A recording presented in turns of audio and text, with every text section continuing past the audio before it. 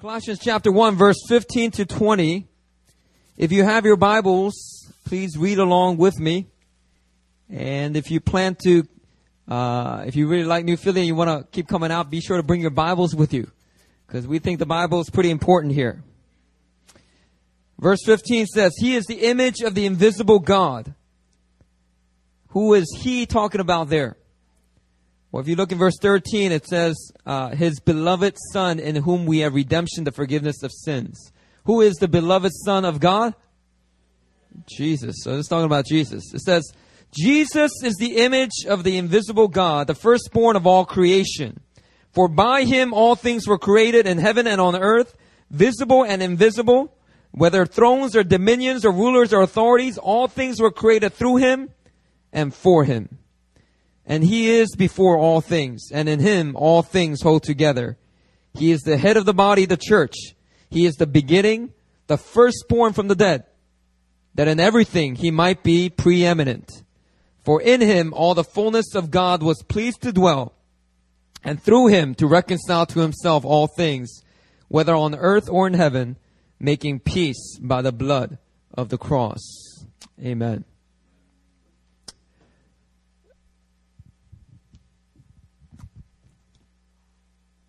You know, a lot of people in the world today, they don't believe in God. Meaning they don't put their trust in God. They may actually believe that there is a God, but they may define themselves as an agnostic. This is a person that doesn't deny that there is a God, so therefore they're not an atheist. But at the same time, they don't really believe. They don't put their trust in God. And many agnostics and atheists will often say, well, I'll believe in God when I see God. Let me see God and I will believe. I'll become a Christian if you, Anthony, if you, Megan, can show me God. Let me see God with my two eyes and I'll believe. And they think that seeing is believing.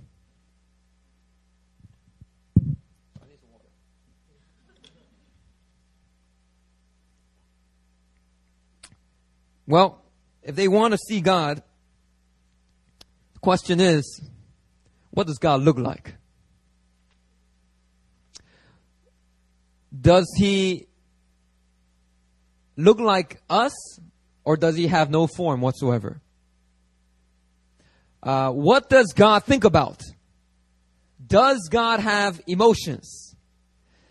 If God could talk, what would He say?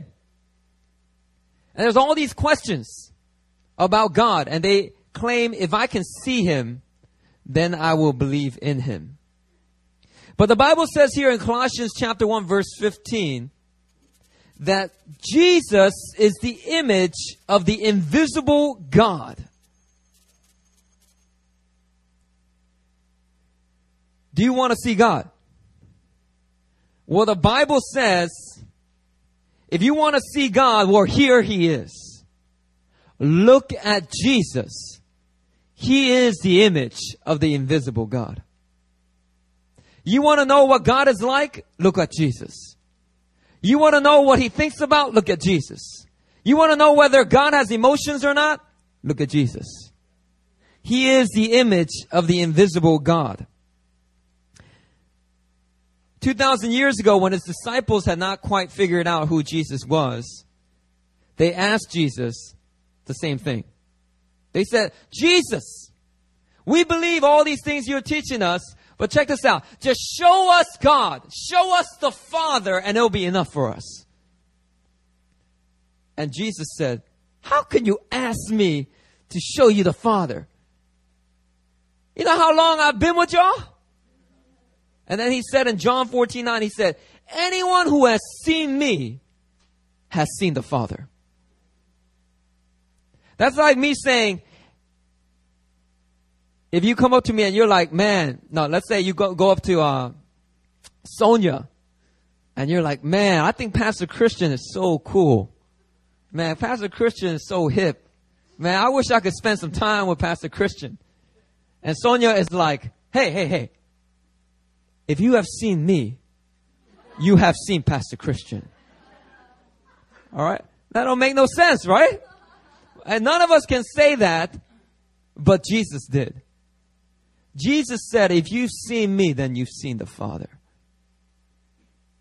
You want to know what the invisible God is like? Just listen to what I'm saying. Look at what I'm doing. Jesus is perfect theology with 2 feet. If you want to know what is on the Father's heart, the best thing you can do is look at the ministry of Jesus. Because Jesus said, I only do that which I see my Father doing. You know, Jesus spent over 90% of his public ministry not preaching, not teaching, but it was healing the sick. You know that? I mean, Jesus could have opened up a hospital. I mean, he has sick people coming by the thousands. He'll go into a town, he'll heal a couple of sick people, and everybody and their mama will show up with their diseases, limping and coughing, and he will heal them all. Jesus spent a large part of his ministry healing the sick. That shows us what's on the heart of the Father in heaven. And a lot of people will actually say, well, you know, well, Jesus has changed his mind. God the Father is not interested in healing the sick anymore. So, you know, that's why he gave us science. So that, you know, we can have medicine, we can have hospitals, you know. So, you know, God's changed his mind. He doesn't really want to, he's not interested in healing the sick anymore. But the Word of God says Jesus is the same yesterday, today, and forever. Amen? If you have a disease that's supposedly incurable, it's only incurable by the doctors that you have seen. But there is no disease before Jesus that is incurable. Jesus never goes, that's incurable. There's no record in the gospel that Jesus ever did that. Jesus just healed them all. There is no disease that does not bow their knee to the name of Jesus.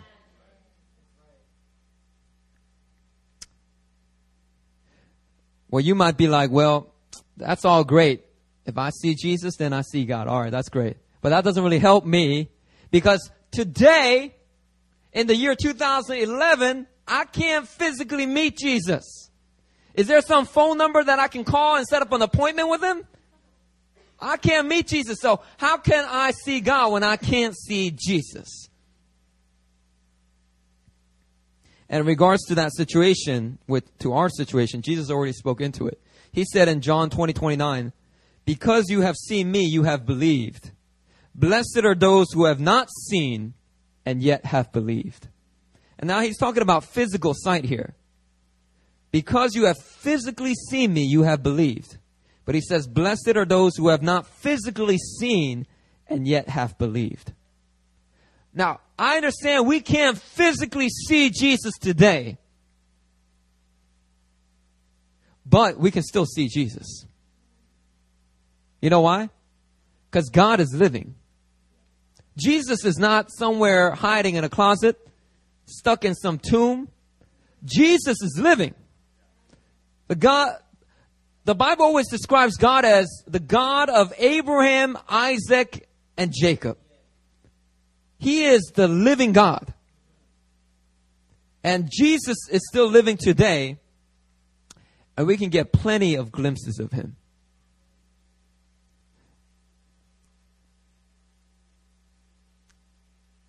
Let me submit to you an idea. Although we can't physically see Jesus today, our generation has the ability to see Jesus more clearly than the generation that walked with him 2,000 years ago. Let me try to prove my point. Number one, we have the Gospels. The first 4 books of the Bible, which we call the Gospels, it gives us a very clear picture of who Jesus is, what he did, what he said, how he responded. We even get glimpses of his prayer life.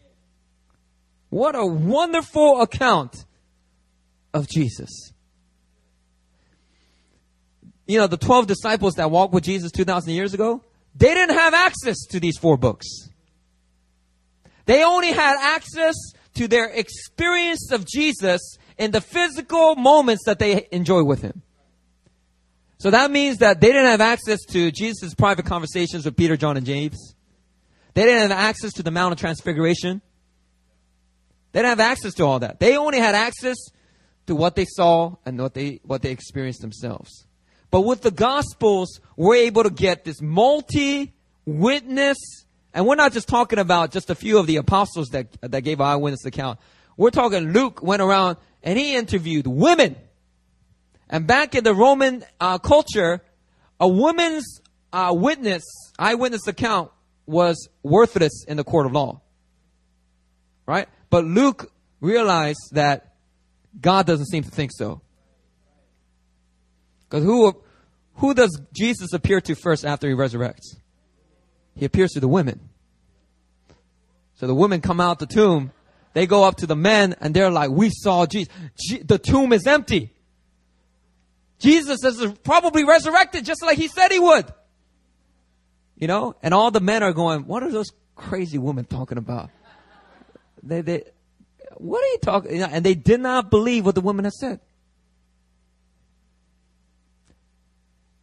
But Luke understood that God values a woman's testimony. So he interviewed plenty of women. Now, how did he get, things like Mary's song? He had to interview Mary. It's not like Peter knew Mary's song, When Mary got pregnant by the Holy Spirit, she sang a song. Yeah. And Luke somehow got it. All right. I don't know if Mary had really great memory or she journaled or the Holy Spirit inspired it. Hey, we don't know. Okay, we don't know but we're glad that it's in there.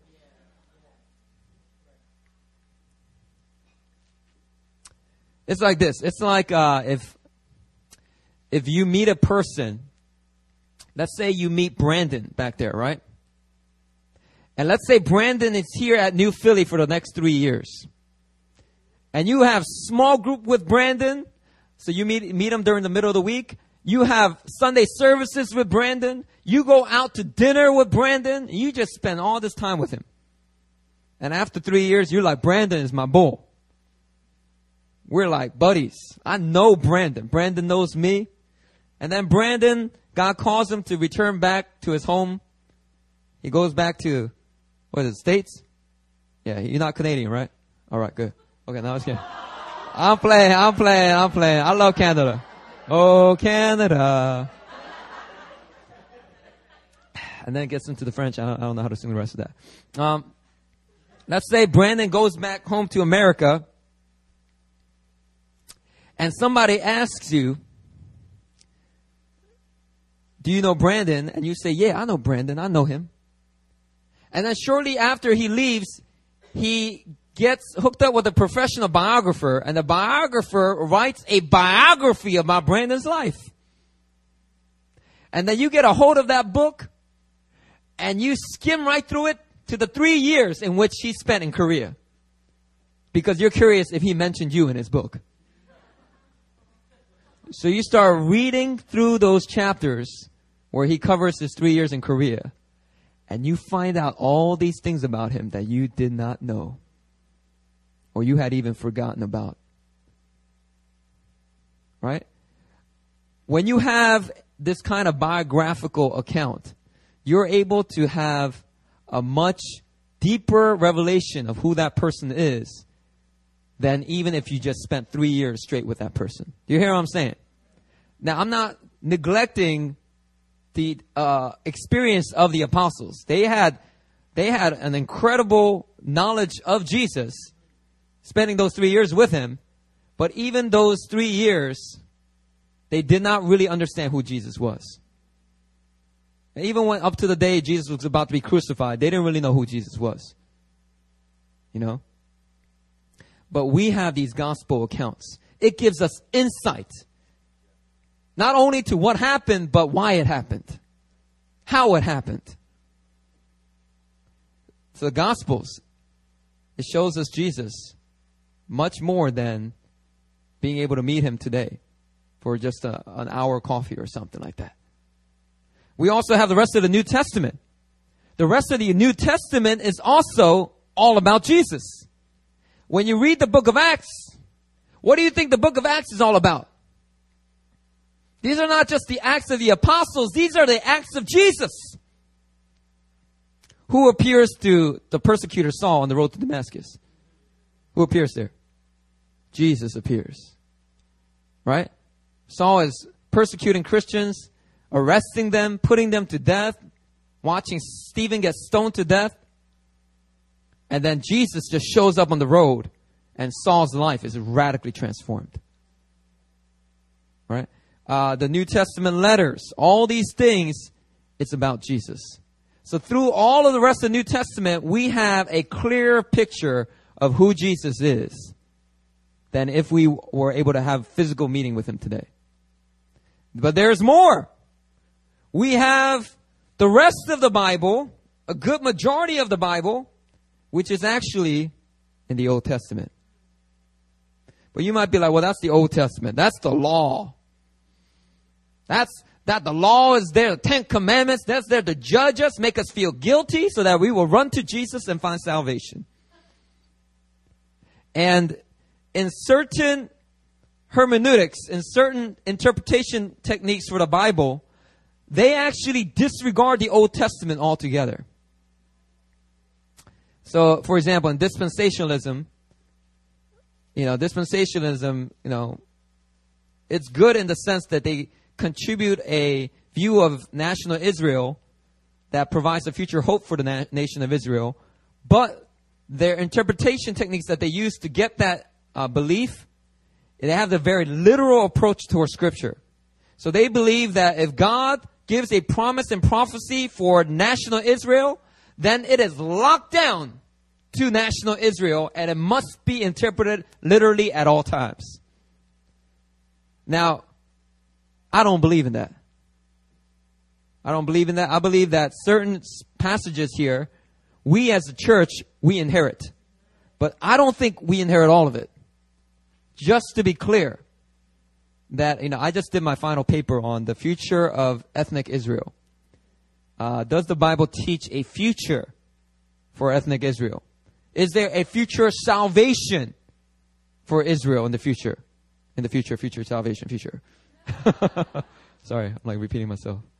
And anyway, I won't get into my paper, but I studied different interpretation approaches. There's a redemption framework called covenant theology.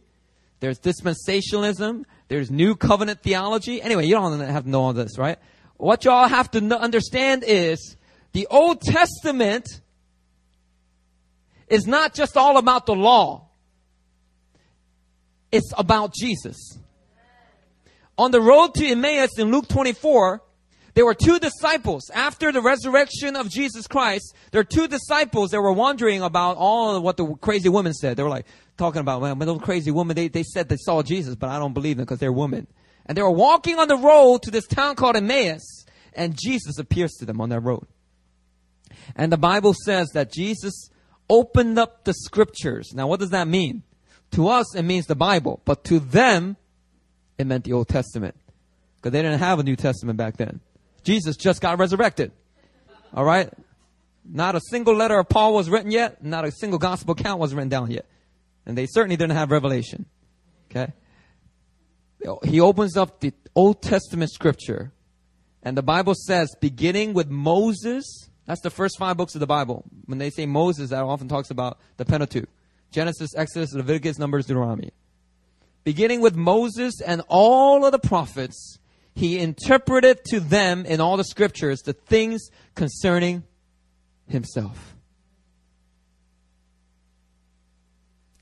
You see that? They had the greatest Bible study of all time. And it was all about Jesus. These two disciples are thinking, well, what about the story of Jonah? What about the story? And Jesus is like, Jonah? Yeah, that's easy. Jonah was in the belly of the whale 3 days, 3 nights. So, I resurrect on 3rd day. All right, well, what about Daniel? They're like, remember when Shadrach, Meshach, and Abednego, they got thrown in the fire? Remember that 4th dude? the king Nebuchadnezzar was like, looks like a son of the gods. That was Jesus. Now, he was actually speaking in third person because he didn't reveal to them that was him. He kept talking about Jesus. And then when they broke bread, it was revealed to them that it was Jesus. And then Jesus bounced. He had a crazy body. It's one of those like Star Trek kind of bodies. You can just go from one place to another. Yeah, I won't get into that. The whole Old Testament is all about Jesus. Although we cannot physically see Jesus today and meet with him, I'm telling you right now, our generation, we have access to the most clearest picture of who Jesus is than in any other generation in history. We have access not only to the Bible, we have access to theology books, we have access to Christian doctrine, we have access to the internet, we have access to blogs. Some blogs are they're not good for you. Make sure you eat the meat throughout the bone. But we have incredible access. And not only that, man, we have incredible access to these huge revivals and moves of God where Jesus shows up. And Jesus starts healing people. Jesus comes with the gift of prophecy. In the book of Revelation says, let me get this right. The testimony of Jesus is the spirit of prophecy. Okay. When that spirit of prophecy comes, that means Jesus is in that place. Our generation, we have incredible access to see Jesus as he really is. Now, I want to present to you the Aristotelian view of God. Now, you may not know what Aristotle taught, and before my philosophy class, I didn't have any clue either. But Aristotle's view of God has permeated Christian theology for many generations. Now, Plato also has had a lot of effect. Plato is probably more like Gnostic, more Buddhist, you know. It's all about knowledge, you know. But Aristotle's view of God was like this. Aristotle believed that God is the perfect being. And he is, right? God is the perfect being, and he is so perfect that he cannot and he will not get involved with the affairs of the earth. Because man is imperfect. Man is polluted. Man is corrupt. So God, if God speaks, we wouldn't even be able to understand him anyway. Because we're so corrupt, we can't understand the speech that comes out of a perfect being. And God will never come down to touch us, because if he's so holy and perfect, if he touches us, that means it may pollute his being, his nature. So Aristotle believed that God is this high being that is far off. And this view, this Aristotelian view of God, has infected systematic Christian theology for many generations. Now, I didn't really know this until I had a discussion with Pastor Benjamin. He started to draw it out. But it's absolutely true. Now, if you study Calvin was influenced by Aristotle as well. Now, y'all know I honor Calvin, and you know how much I appreciate his contributions.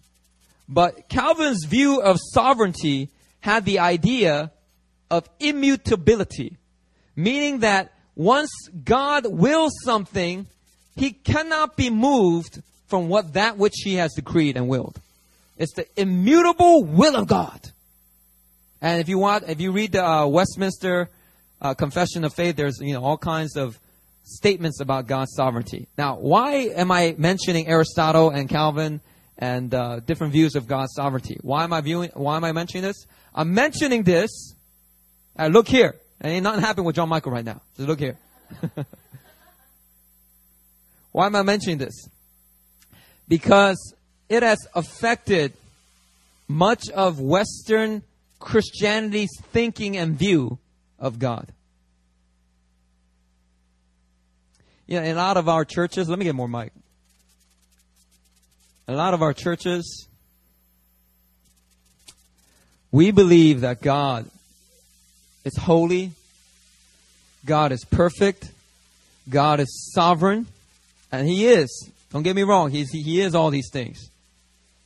But in believing and emphasizing that aspect of God, which is a Aristotelian influence, in believing that, we tend to grow up in the church feeling distant from this God.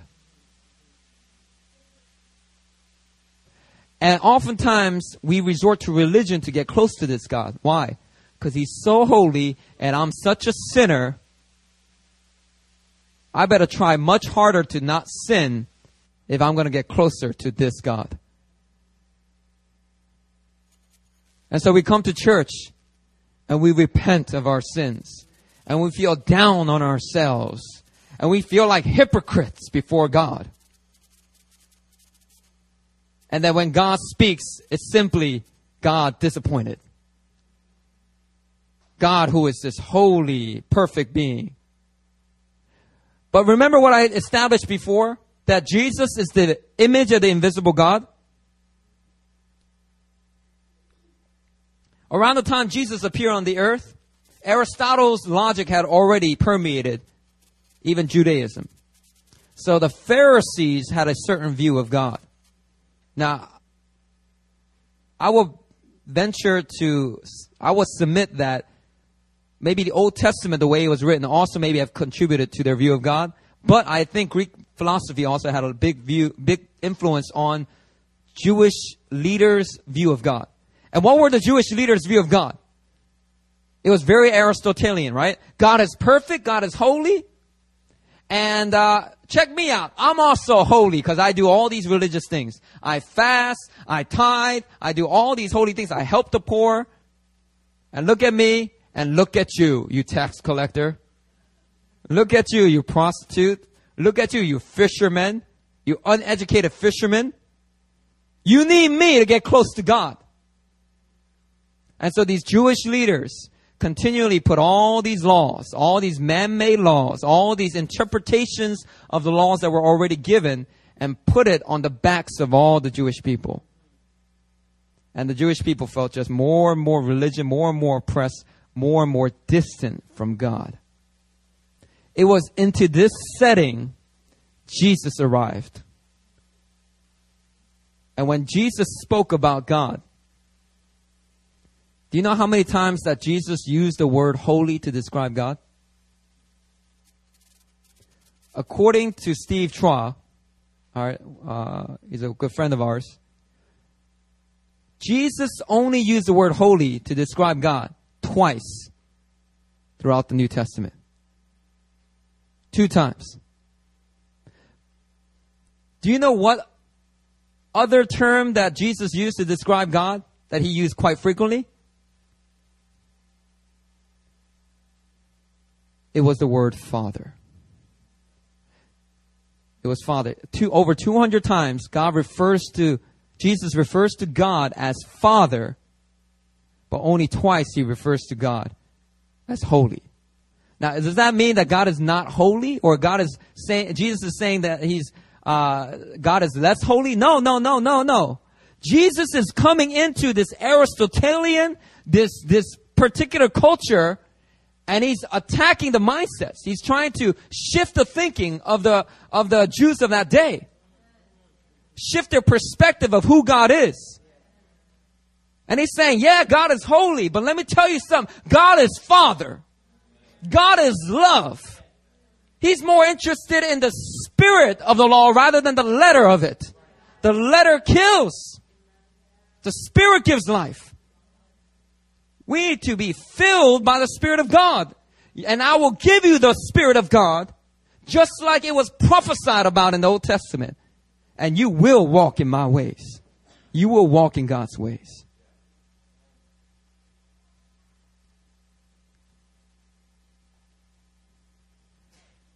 But not only just the words of Jesus, the most convincing evidence that God is not anything like Aristotle said He is in the actions of Jesus. Okay? Do you know where Jesus was born?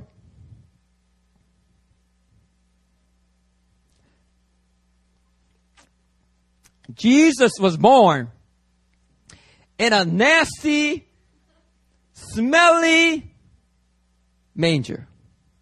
Now, you guys, I know you don't like the bathrooms in this building. It's not the most nicest. But hallelujah, at least there's a seat. And it flushes. Okay. But imagine Mary and Joseph, they look for, they didn't make, the manger was not their first choice. They went looking around the inn, but all these people were traveling at that time, so all the inns were booked. So they ended up in this little dingy farm, this barn. And they put Jesus in a feeding trough or something like that. We don't, it's something like that. Like that either horses or cows or pigs ate out of. Jesus is placed in this nasty little manger. And he is born with all of this social stigma. Because remember, in Jewish culture, adultery was forbidden. And so Mary's going around saying, no, I didn't have sex with any man. Did you have sex with Joseph? No, it was not Joseph. It was Holy Spirit. How many people do you think believe Mary? After Jesus was born, Jesus is running around. What do you think other parents were thinking? Other mothers were thinking. They're like, look at that little devil child running around. That child, that illegitimate child. That child. I don't know. I'm sure they weren't nice about it, Jesus had to grow up with that kind of social stigma. Now here's the thing. Here's the thing about Jesus' birth. If Aristotle is right, God wouldn't have been birthed at all onto the earth. If God did anything, he'll come out of the sky doing something big and grand, and he would make sure that we don't touch him. But the incarnation of Jesus Christ, it breaks through all of that and says, this is not who God is. This is who God is. God is not ashamed to be born in a manger. God is not ashamed to identify with your social stigmas.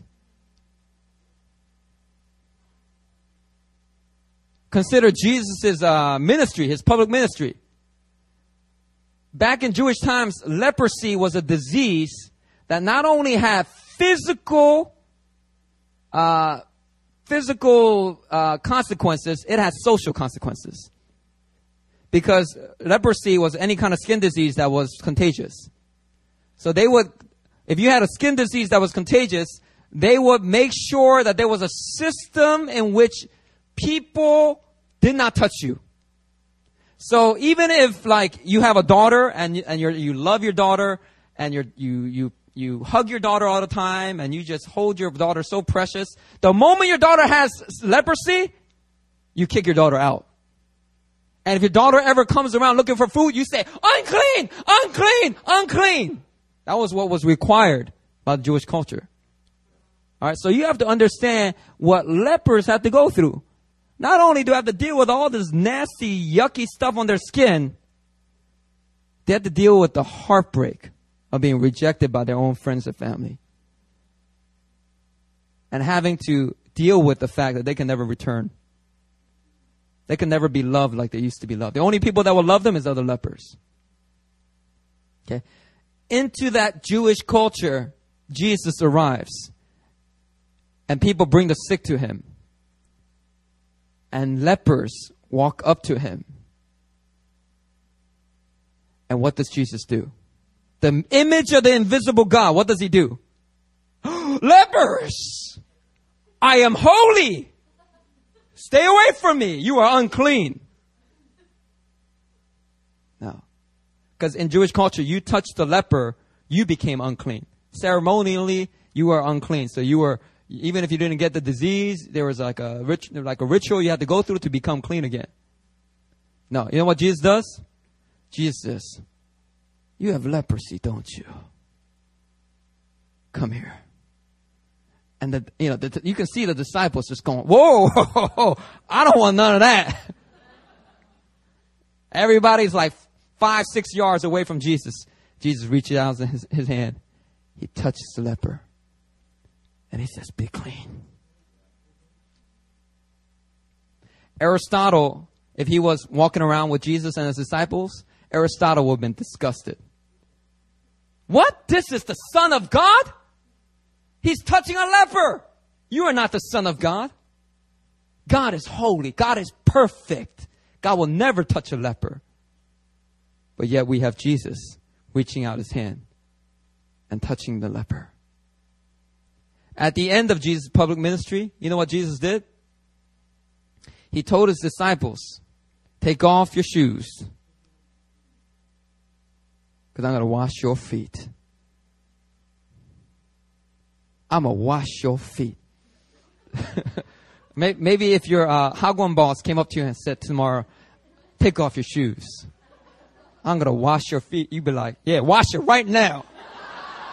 I was waiting for this day. I hate you. Wash my feet. Maybe that's the way you might feel towards your boss, but to somebody that you hold precious in your heart and you look up to and you honor, your mentor, your teacher, for that person to wash your feet, it'll blow your mind. I'll be like, no, Lord. No, Rabbi. You can't touch my feet are nasty. You know, and Peter was like, please don't touch my feet, Jesus. And Jesus is like, no, if I don't wash you, if I don't wash your feet, you will have no part to do with me. So Peter said, all right, then wash my whole body. And Jesus is like, Peter, you crazy. Just take off your shoes.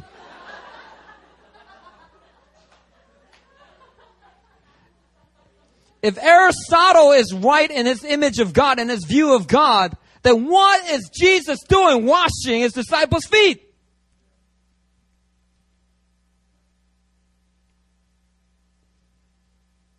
But I think the greatest contrast to Aristotle's view of God is the cross of Jesus Christ. On the cross of Jesus, God looked upon the problem of sin and death on the earth. And he did not sit on his high heavenly throne looking down and pondering, what can we do about this problem? The Bible says that even before the creation of the earth, God had a plan. God had a redemption plan for man. And you see, the cross was not just an idea that God got just on a whim.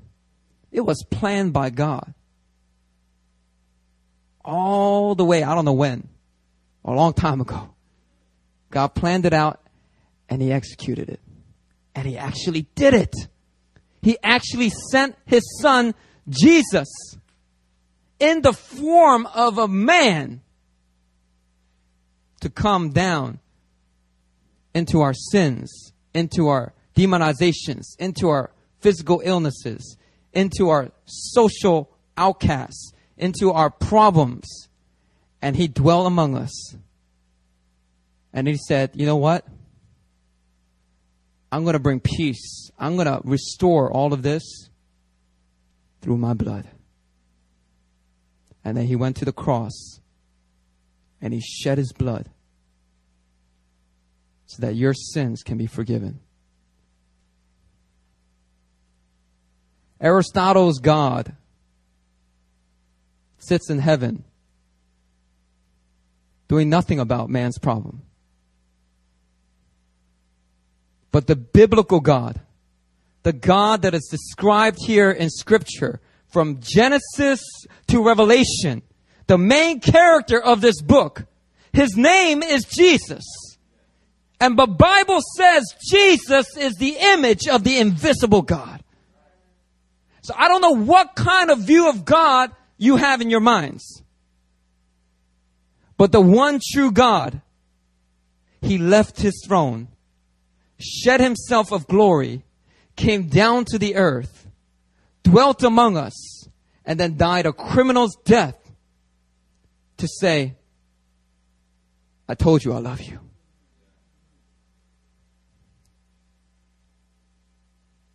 To look upon your problems and say, there's no problem here. I shed my blood so that you can be healed. To look at your trauma, to look at the hurts that you went through in your childhood. And you go, God, you don't understand what I went through. How could you let this happen to me? God, you're so distant. God, you don't care. And Jesus comes and says, no, I do care. I'm not just sitting up in the throne doing nothing about it. I'm not just looking and observing. I came. God the Father says, I sent my son. I gave him up for you all. Because I love you. Because I have a real love. I have a real desire for a relationship with the people I've created.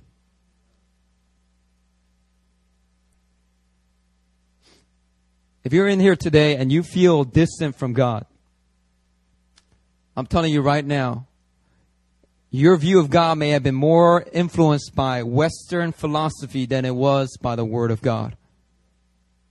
Because if you want the true view of God, you're not going to find it in Aristotle's writings.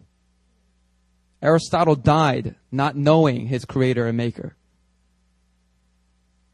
Jesus claimed to be the creator and maker. And he died as well. But death could not hold him down. And all the eyewitnesses of that time testify that Jesus indeed rose again from the dead. And he is the one that is seated in heaven, making intercession for us today. And by his Spirit, he is the God who is Emmanuel, the God who is with us. He dwells among us. And for every Christian that is willing to repent of their self-driven ways, their independent ways, those who repent of that pattern and begin to be led by the Spirit of God, they will be called sons of God. And those sons of God that put to death their flesh, they manifest the Son of God, Jesus Christ, in everything that they do. Proving to an unbelieving world that Jesus is truly living, alive, and real. You know, we, his church, we are the greatest living example that Jesus is real, that Jesus is alive. Our lives could not have been transformed. Ted's life could not have been transformed. My wife's life could not have been transformed unless Jesus is alive.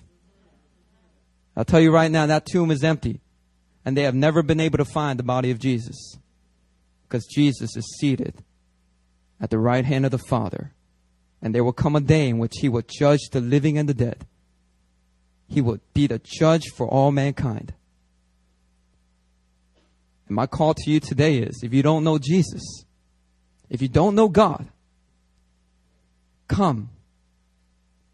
Take his invitation. You don't have to work to get it. The Bible says that the gift of everlasting life is a gift freely given, not as a result of works, so that no man shall boast. And I believe today here, God is calling many of you to take up the gift of everlasting life by putting your faith in Jesus as your Savior and your Lord. And close your eyes right now.